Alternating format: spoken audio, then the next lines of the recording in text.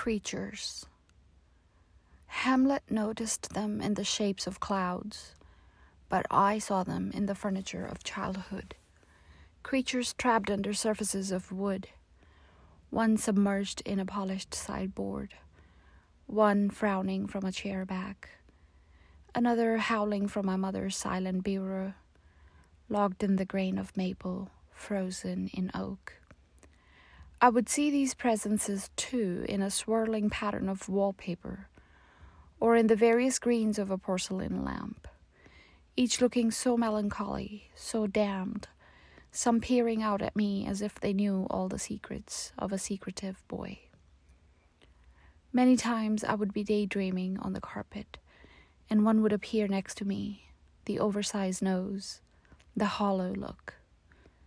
So you will understand my reaction this morning at the beach, when you opened your hand to show me a stone you had picked up from the shoreline. "Do you see the face?" you asked, as the cold surface circled our bare ankles. "There's the eye and the line of the mouth, like it's grimacing, like it's in pain."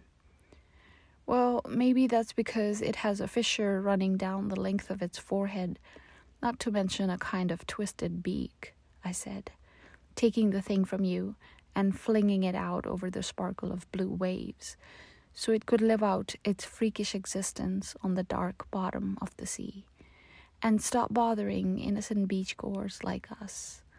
Stop ruining everyone's summer.